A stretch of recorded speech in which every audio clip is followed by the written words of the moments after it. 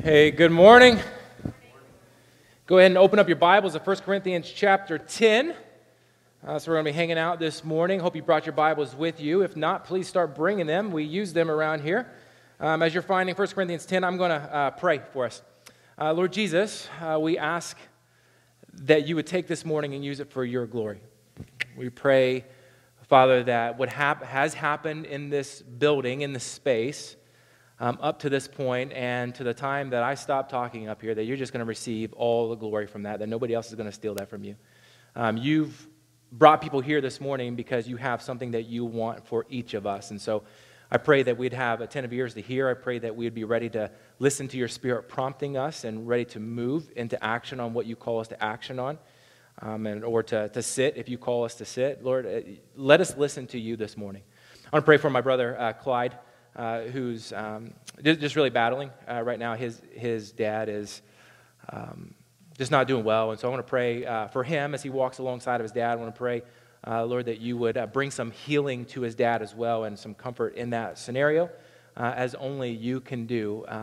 Not only do you turn spiritual graves into gardens, but you can shun death its victory as well, and so we're praying for that for his family right now.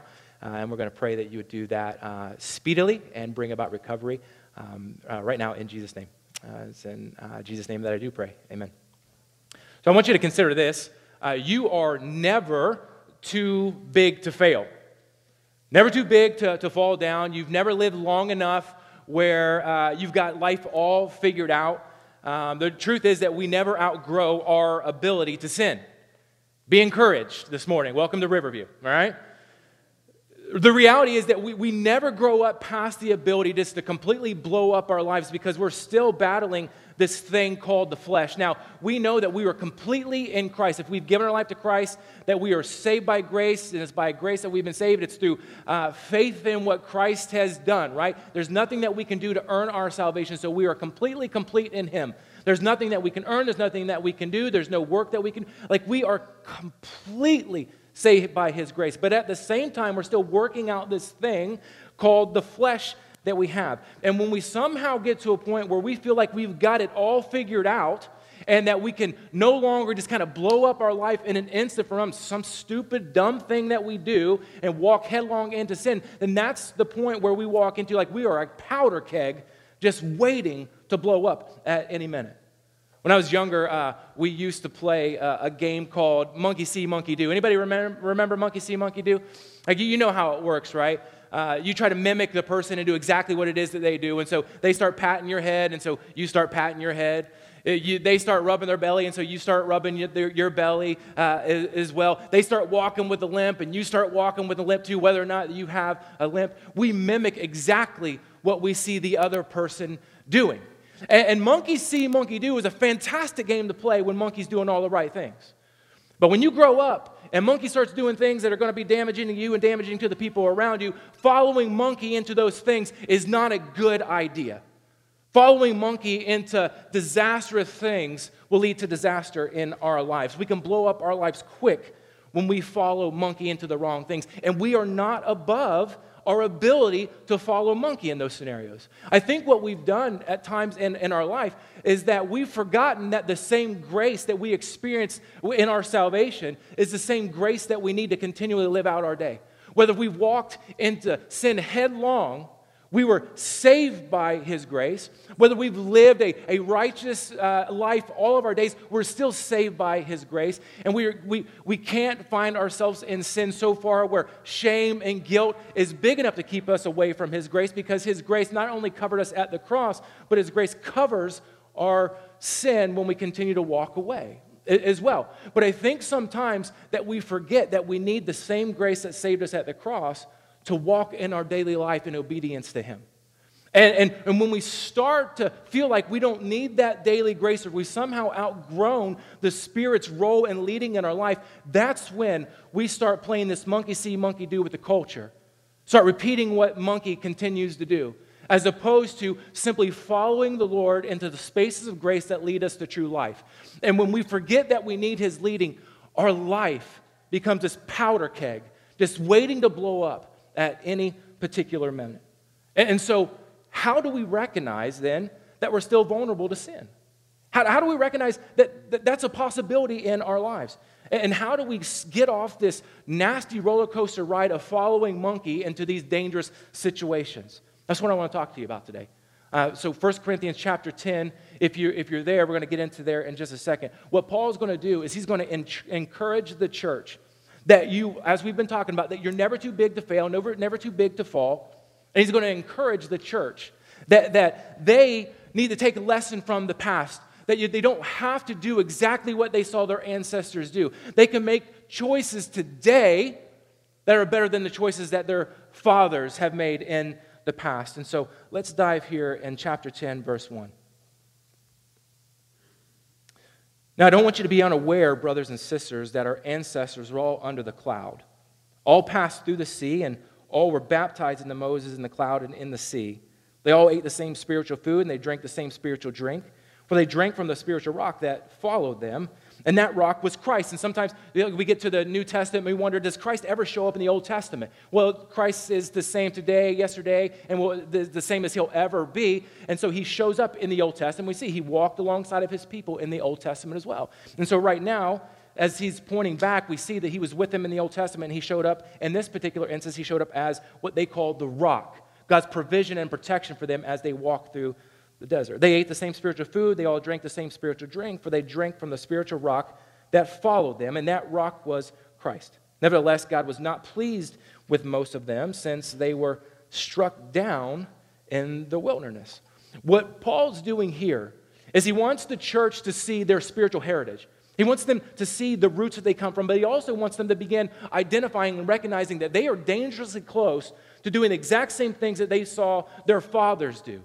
Dangerously close to repeating the sins of the past that's going to wreck their lives. And so it says, I don't want you to be unaware, brothers and sisters, that your ancestors were all under the cloud. Well, what's the word cloud there? I mean, the cloud, it means that they were under the protective influence of God. They're under the protective care plan of God. In your insurance policies, you know that you can get normal insurance, right? But you can also get this umbrella policy that helps cover things that you don't understand or you don't foresee happening. Normal insurance covers the normal things that you can foresee happening. An umbrella policy covers things that, yeah, maybe it might, but we didn't foresee it coming, and so that covers all the extra stuff.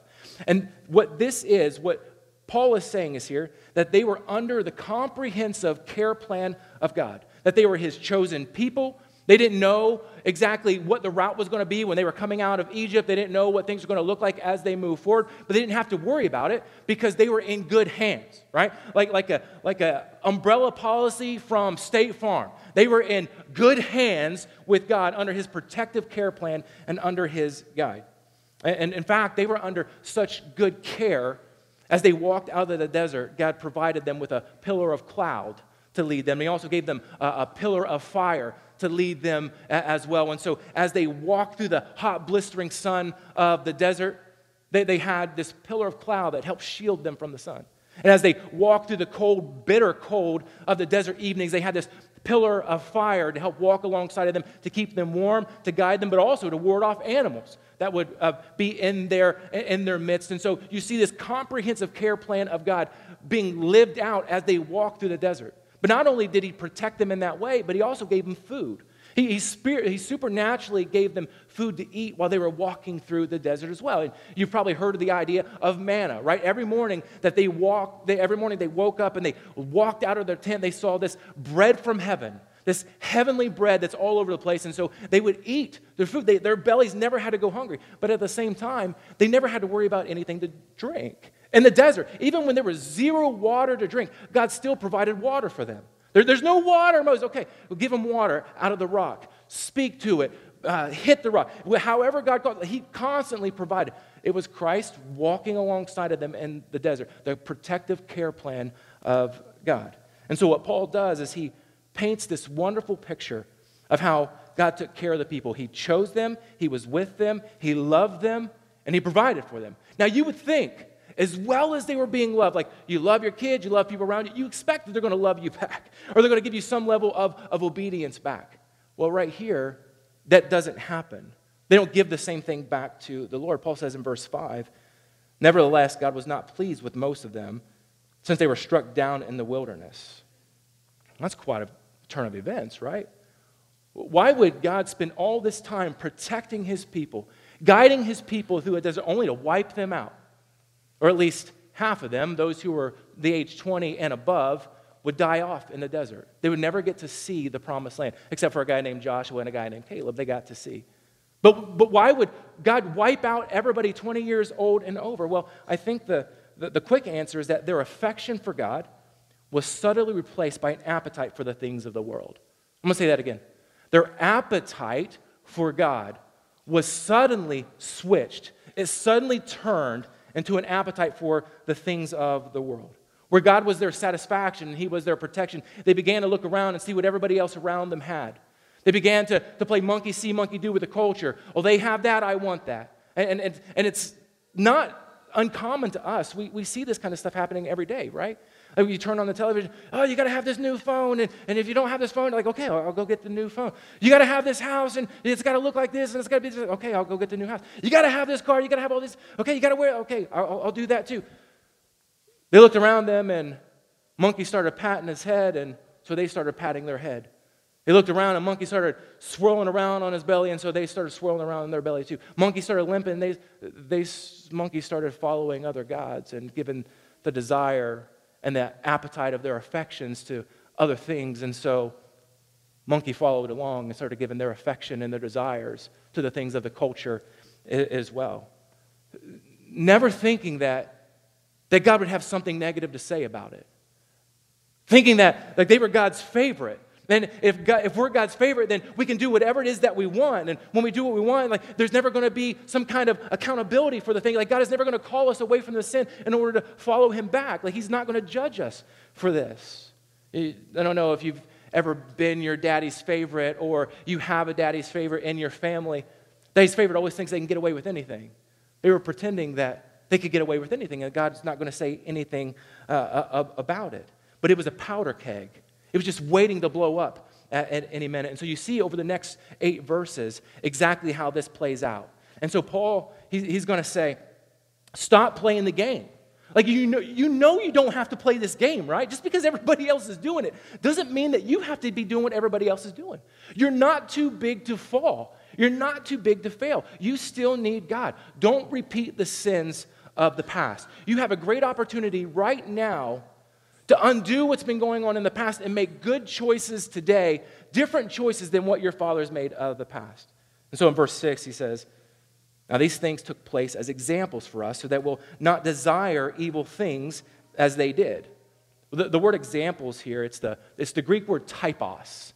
It's the word that we get our English word type from. It's a type. It kind of helps us understand like a type of car or a type of house or a type of book. It kind of sets the genre for us so we know what to expect. If we're going to pick up a murder mystery book, we know that what to expect in that type of book. This is the same thing that Paul is doing here. He's setting the stage so they know what to expect. He wants them to see the examples that he's about to give them so that they can learn from them, so they can be an example that's going to point them in the right direction. And for Paul, there's an example, or there's a purpose in these examples. I want you to look at verse 6 again, and I want you to go ahead and underline the purpose here. Whenever you see so that, you know that the purpose for something is coming up. And so he says, now these things took place as examples or types, or so you can know what to expect, so that, or for this is the purpose, so that you'll not desire evil things as they did. Paul's purpose is that he doesn't want the church in Corinth to follow the sinful patterns of the past. He doesn't want them to do the same dumb things that happened in the past expecting some type of different result. That's the clinical definition of insanity, right? You keep doing the same thing over and over and over and over again, expecting that there's going to be some kind of different result. You keep following the same sin pattern over and over and over again and wonder why you don't feel close to the Lord. You keep following the same abusive patterns and you wonder why your wife doesn't love you. You keep following the same abusive patterns and you wonder why your kids aren't connected anymore. He says, I'm writing this to you so that you don't follow the same patterns of sin that your fathers did and so that you can learn from this. He says, don't play the game. Don't repeat the same sins of the past. And I want you to know, if you when we read these next few verses, and if you're watching at home and you're hearing this or you're going to listen to this at some point later, I want you to know that the things that Paul is going to address here, these types, these encouragements, none of us are above these. Like, we are saved by grace, but none of us are above the ability to do exactly what these Israelites did as well. And so pay attention to what he says here in verse 7 and following. He says, don't become idolaters, as some of them were. As it's written, the people sat down to eat and drink, and they got up to party. Let us not commit sexual immorality, as some of them did, and in a single day, 23,000 people died. Let us not test Christ, as some of them did, and were destroyed by snakes. And don't grumble, as some of them did, and were killed by the destroyer. These things happened to them as examples, and they were written for our instruction, on whom the ends of the ages have come.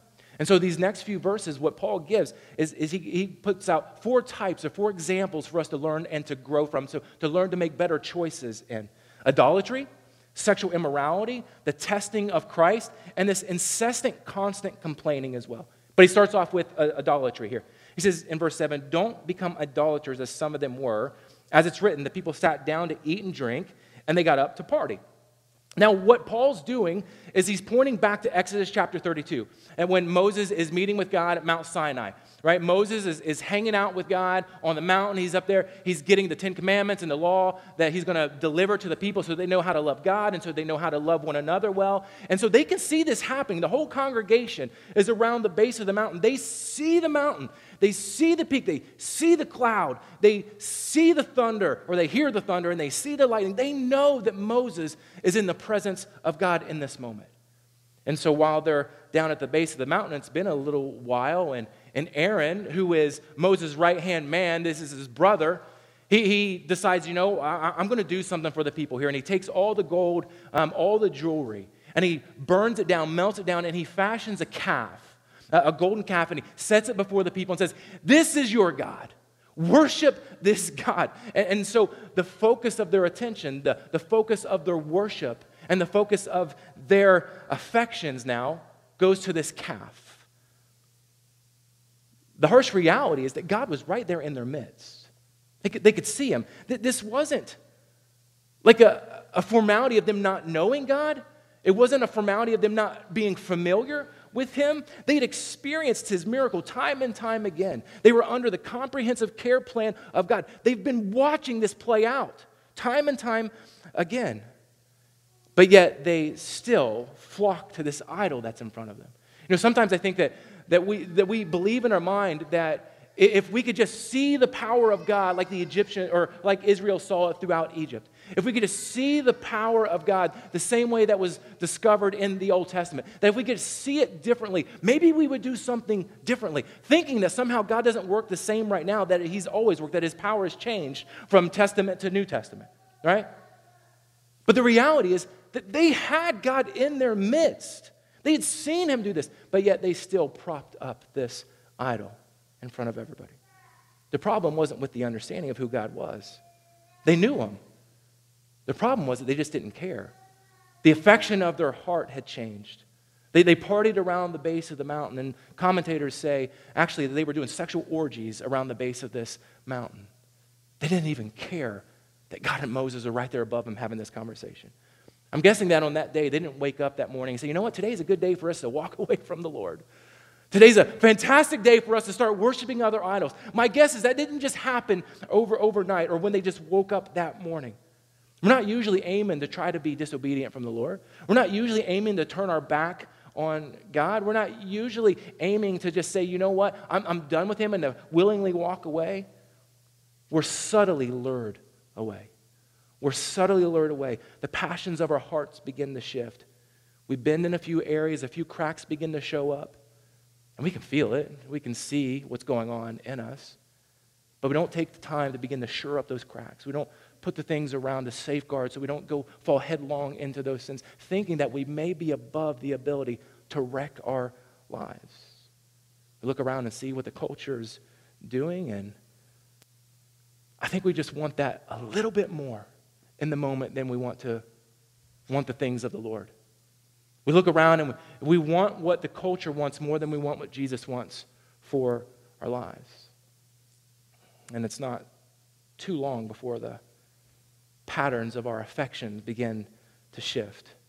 And then it's not too long before we fashion these idols that we hoist up and say, this is our God. Anything that we lift up with greater affection and give a louder voice and a louder prominence in our life than the Lord, that can become an idol in our lives. When I was in India a few years ago, you can walk through the streets, and there are idols everywhere. You see them on the hills. You see people bowing down and worshiping. You can go to the market, and there are idols everywhere that you can buy. But for us, idolatry doesn't always look the same. The path to idolatry for us isn't going to the market in India and picking up a household god that we can sit down and worship. It's the subtle luring away of our heart from the prominence of God's voice in our life, the prominence of His leading of His Spirit in our life. It's when the attraction of the culture begins to get the affection of our hearts. And we begin to give our worship to things that were never intended to get our worship. And we start to want that just a little bit more than we want the heart of God. And Paul says to the church, don't repeat the sins of the past. You don't have to do the same thing that your brothers and sisters ahead of you did. You don't have to do this monkey see, monkey do game. It's not. He says, monkey see, monkey don't. Don't do what everybody else around you did. It's so easy to create these idols in our life. Anything can become an idol. Work can become an idol. Not being able to work can become an idol. Your kids can become an idol. The idea of having kids can become an idol. Money, sex, prominence, power, prestige, anything that we want in a moment where it begins to steal the affection of our heart more than when we want God can become an idol in our lives. And Paul says, monkey see, monkey don't. Don't follow. Make better choices today than your ancestors made. And I think the proper response for us as we look at the scriptures and begin to apply it to our life in this context is, how do we see ourselves? Like, if we're just honest with ourselves, is there something that we are going through right now or something that we're lifting up right now that's taken the affections that we have for God and have become an idol in our life? To do an honest survey and to say, is there anything that is robbing my affection away from God and is getting the loudest, most prominent voice in my life? And if there is, to lay it down. To say, God, I recognize this, I see this, I hear you, and I confess it. I'm going to lay it down. And Scripture says, if we confess our sin, He is faithful and just to forgive us our sins and to cleanse us of all unrighteousness. He said He'll take that from us. So Paul starts with idolatry, and he moves on to sexual immorality in verse 8. And he already landed on pretty hard on this in chapter 5 and chapter 6, but he's got a little more to say on it here in verse 8. He says, let's not commit sexual immorality as some of them did. And in a single day, 23,000 people died. 23,000 people died as a result of sexual immorality or because of moral failure here. The type or the example that Paul's referring to it's one of my favorite stories, I think, in the Old Testament, or one of my favorite of the obscure passages. It's not one that we typically hear about, because the fervency for which somebody is willing to drive a stake in the ground and say, you know what, enough is enough. We're not going to keep repeating the sins of the past. Israel, they've gone to a place called Moab, and the people of Moab, they worship another god. They don't worship Yahweh God. They worship Baal. And Baal is a very promiscuous kind of a god who invites sexual promiscuity, and those who worship him live in a sexual promiscuous life. And he requires that. Not only does he requires all kinds of sacrifices and whatnot, but the people of Israel begin to watch what's going on around them. And the men, specifically of Israel, begin to look at the Moabitess women and see that these ladies are attractive. And what happens is that they want these women bad. And so the ladies start to go to the temple to worship their God. And as they go to the temple to worship their God, the men, they start off, they want these women. They don't want Baal, but they want these women. But they're willing to go into the temple to start chasing after them. And it's not too long before their desire for these women is met, but the desire that they didn't see coming begins to build, and their desire begins to worship Baal. So they're giving themselves over to sexual immorality, but they're also giving themselves over to another god. I mean, can you imagine the heart of God in this? Like, they've been walking with Him. They've experienced His goodness. They've been under the comprehensive care plan of God, and how this must break His heart. They saw miracle after miracle, and yet they began to worship Baal because of the lust of their flesh for these women. The problem for them, it wasn't that they didn't understand God. The problem for them wasn't that they weren't seeing the power of God. It wasn't because they weren't familiar with him. They knew him. The problem for them was that the affection of their heart had shifted away from following after God, and it turned, just to be a little bit crass, it turned to their pants. They wanted what they wanted in a sexual way more than they wanted God. And so the desire for the women began to win out, which turned into idolatry as well. And so what happens is, God says that those who have chased after these women, those who have chased after Baal and given themselves and aligned themselves with Baal, they've got to die. And so a lot of people now are dying, but there's this man named Phinehas. Phinehas is one of my favorite Old Testament characters, but it's because he stands in the gap. And what you got to know about Phinehas is Phinehas is Aaron's grandson. And you remember Aaron? Aaron was at the base of the mountain. Aaron was the one who was leading Israel into worship of an idol. Aaron was the one who was allowing these sexual orgies to begin to take place. And Phinehas would have been there. And Phinehas is now saying, this is not going to happen while I'm standing around and I got something to do about it. And so there's a fervor that begins to rise up in Phinehas. He says, this is not happening on my watch. And so he sees one of the Jewish men, one of the men of Israel, and goes and grabs one of the Moabite women. They are heading to his tent. And they're getting ready to obviously go have sex inside the tent. And so Phinehas, he grabs a spear and he runs inside the tent and he jabs them both through. Like he slams them. You want to talk about a plug for abstinence, right? If you know somebody's standing outside of your door ready to take you through, come on now. That'll help you stop. Think about that next time, guys, women. Phinehas was so fired up. He said, I'm not going to repeat the sins of the past. I'm not going to let this continue to go on. I'm going to do something about this. And he literally drives a stake through people to drive a stake in the ground to stop this.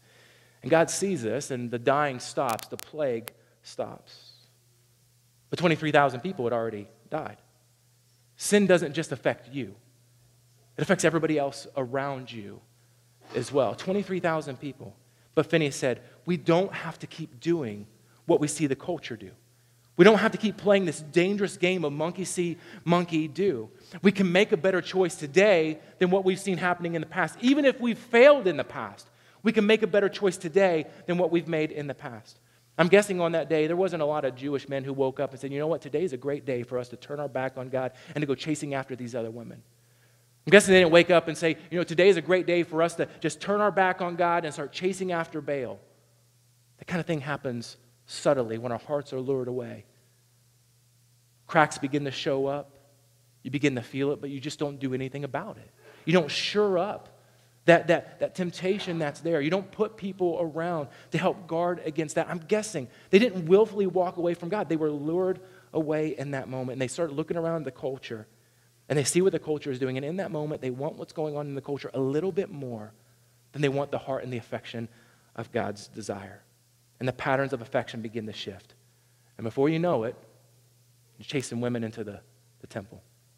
Guys, the path to infidelity and sexual immorality, it's not usually this huge blow-up that takes place in our life. Does that happen? Yeah, sometimes it just happens like that. But the patterns are created over time. They're well-worn tracks, being satisfied in ways that lure us away from God's design for the desire that He gave us. It's looking longer than needed. It's staying in the conversation a little bit longer than needed to happen because you thought that she was cute. You thought that she was attractive. You thought that he was cute. You thought that he was handsome. It's beginning to find more yourself out of the home and away from your spouse a little bit more because you get attention somewhere else. It's exploring dating sites when you're married. It's going down the hole of pornography and chasing after the desire that God said can only be satisfied in your spouse. It's creating patterns that become well-worn in our life. It's thinking with your pants and not with the passion for Christ. And what Paul is saying to the church, he's saying, don't repeat the sins of the past. Don't do what your ancestors did. You have the ability to drive a stake into the ground and not to repeat the patterns of sin and sexual impurity. You have the opportunity to create patterns of sexual purity. Is there anybody who is willing to stand up in the gap and to be a Phinehas?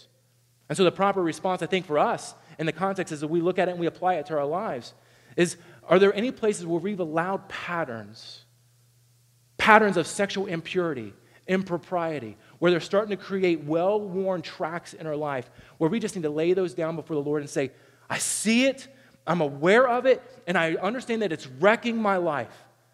And it's wrecking the life of people around me. Is there anybody who's willing to say, this is what's happening, Lord, confess it, lay it down, see how grace fills that space where we can begin to walk in Him, not in shame and guilt, but to walk alongside of Him and to say, you know what, Satan, you've had your run in my life long enough. Now enough is enough. I'm driving a stake in the ground. Are there any men, are there any women who are willing to stand up in the gap and say, I'm going to be a Phinehas in my life, I'm going to be a Phinehas in my culture, I'm going to be a Phinehas in my family, and we're not going to keep repeating the sins of the past. Today's going to be a day where we make better choices. So after sexual immorality, he moves on to the next two. Testing Christ and complaining in verse 9. Let us not test Christ as some of them did and were destroyed by snakes, and don't grumble as some of them did and were killed by the destroyer. Now, one of the instances that Paul's talking about here comes out of the book of Numbers in chapter 21. Like the Israelites are just complaining like crazy. I mean, incessant complaining. They've experienced God's provision. They've been under the cloud. They've been under the protection of His care, right? They've seen all this. They've seen Him come through time and time again. But they're starting to say things like, why did you even pull us out of Egypt? Why did you bring us out? Did you just bring us out here to die? Like, where's the food? This food is terrible. Where's the water? There's no water around here. And they just start complaining, like terribly. They're complaining, like God had been providing both of those things to them. But they're complaining in such a way that they're saying, we don't like the way that you're providing for us. We don't like the way that you're walking alongside of us. We want it to look differently than that. And I think everybody's kind of got their breaking point, right? And I think this was one of the breaking points for God with the people of Israel, again. Because in this moment, He starts to send snakes in their path. This is, I think, equivalent to the idea of our kids whining. Our kids start whining. You're trying to do everything you can. You're trying to love them. You're trying to protect them. You're trying to do everything you can. You're like, you are well loved. What are you whining about? You're well watered. You're well fed. You're well taken care of. What is there actually to complain about? You're going to keep complaining? I'm going to give you something to complain about. And then the snakes show up, right? The snakes begin to show up, and what Paul is saying, remember, these are examples. These are stories. These are types, the patterns that Israel's supposed to learn from, things, genres that are supposed to help guard our hearts. And so the people, they run to Moses, and they say, yeah, we've sinned, we've messed up. You got to do something about this. Go talk to God and see if you can stop this. And so he says, okay. And so Moses goes and he talks to God, and God says, here's what I want you to do. I want you to take a snake, I want you to put it on a pole, and I want you to hoist it up. And if anybody would turn their eyes and look at that snake, they'll be healed. And Moses said, okay, that's what I'll do. Doesn't make sense to me, but that's what I'll do.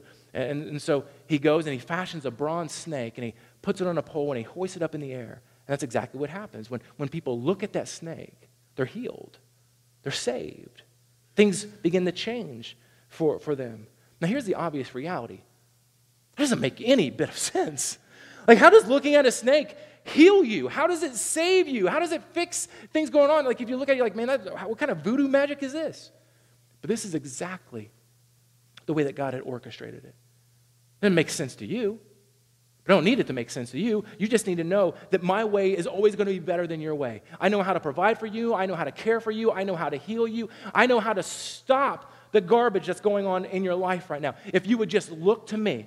Now, the obvious reality is that the snake was pointing to Jesus when he would come.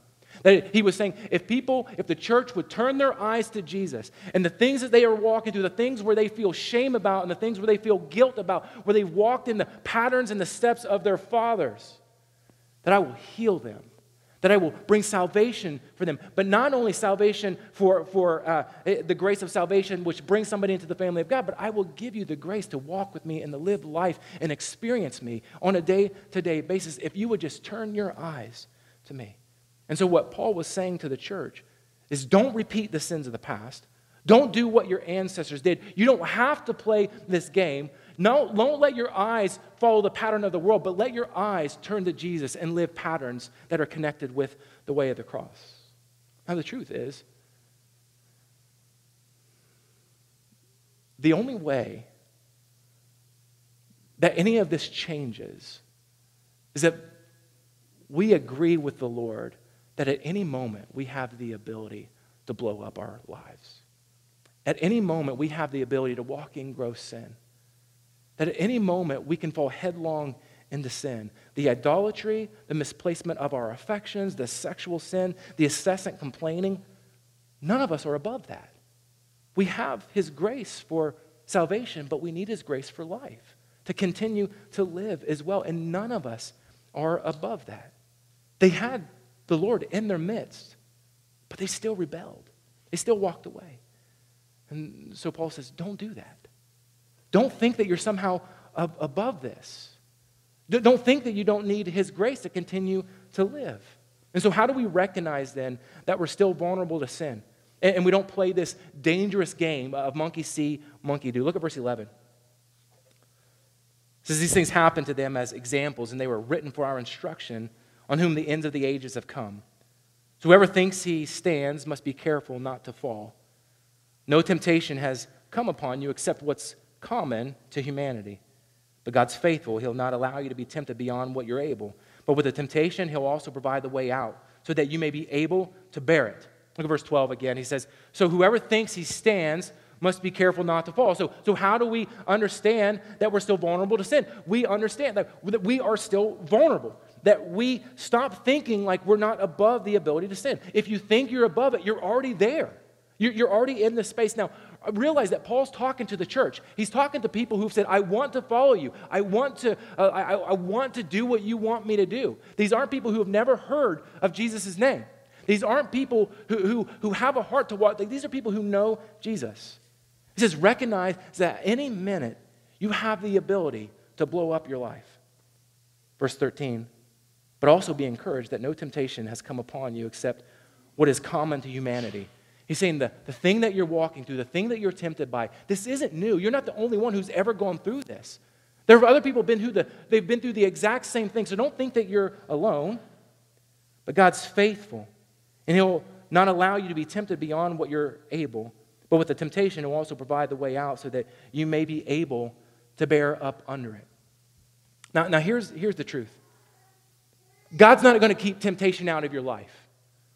That may be hard to hear because you're tired of what you've been falling into, or you don't want to continue to fall into things.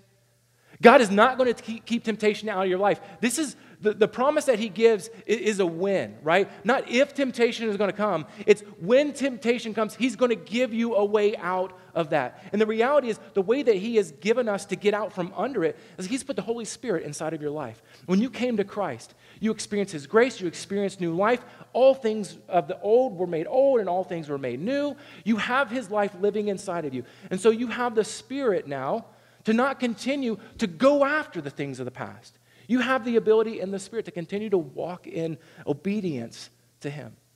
And what the Holy Spirit does in your life, he helps to confirm a couple things.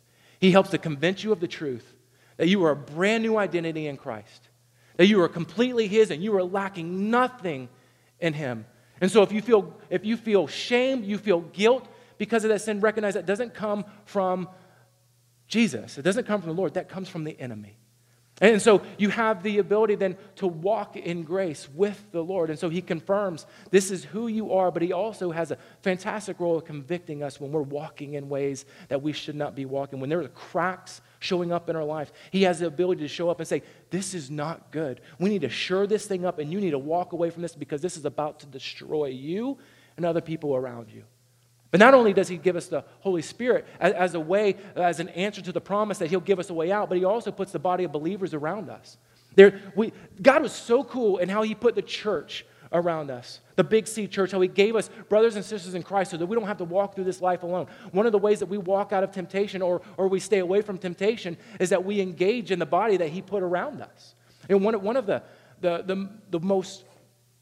things I look forward to most in my week is Wednesday night. Wednesday night is when my wife and I, we get together with our life group, and we're in a couples group.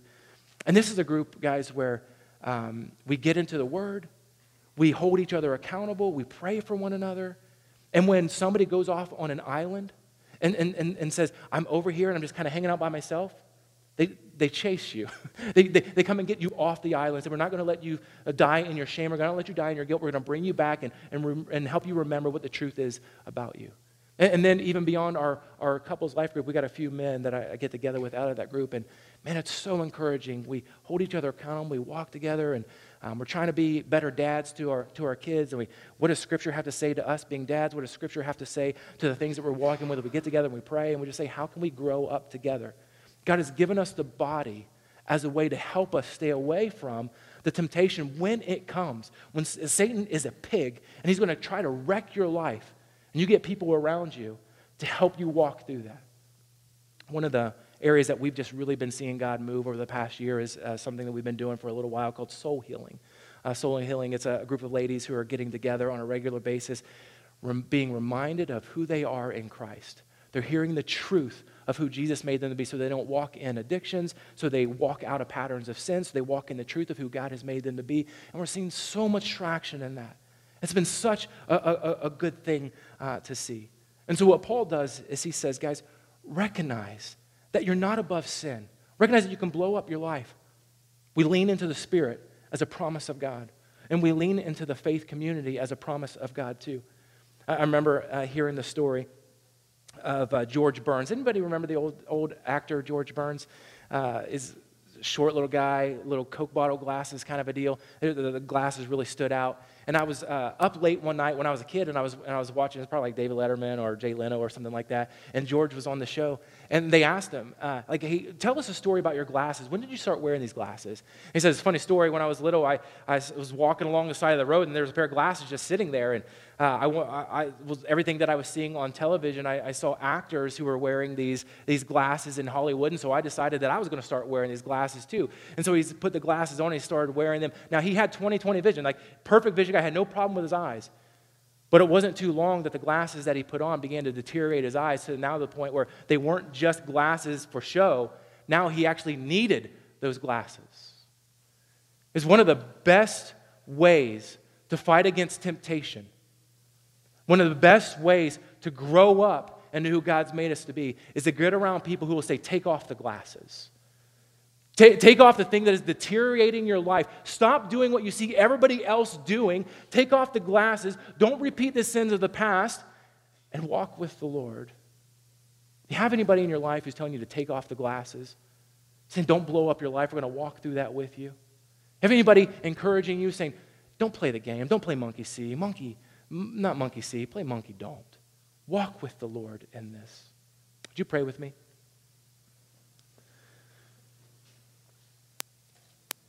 Father, I want to thank you for this reminder from me this week. That you just reminded me that never too big to fall. Never been walking with you long enough to not make a bonehead, stupid mistake. But that your grace can cover that. And I don't have to keep down this pattern of recklessness. You call me to you. You give me your grace for today to walk with you. You give me healing through your Son, Jesus. And you just call me to more. Your way is always better. I'm going to pray that for our family that's gathered here this morning. God, that you would remind us today that your way is better, and where we've walked in the patterns of sin, that you would help us to break those chains and to become a trendsetter, to break the chains of the past. Remember that we don't have to walk in the same thing that's always been, even if it was just yesterday. Even if it was just the day before. We can walk in your grace for today. And so where we've gone to an island and hold ourselves up, pull us off of that island, get us around people. Where we've said that we're too big to fall, I pray that our arrogance would not be the fall of us, that we would allow that arrogance to drop us to our knees and to confess some things going on inside of us. And I pray that today would be a day where we make better choices, not because we're better, but because you put your Spirit inside of us, and we can, because we know that will lead us to life. And so the game's out there. It's monkey see, monkey do. Give us the courage not to play it. I pray in Jesus' name. Amen. Love you guys.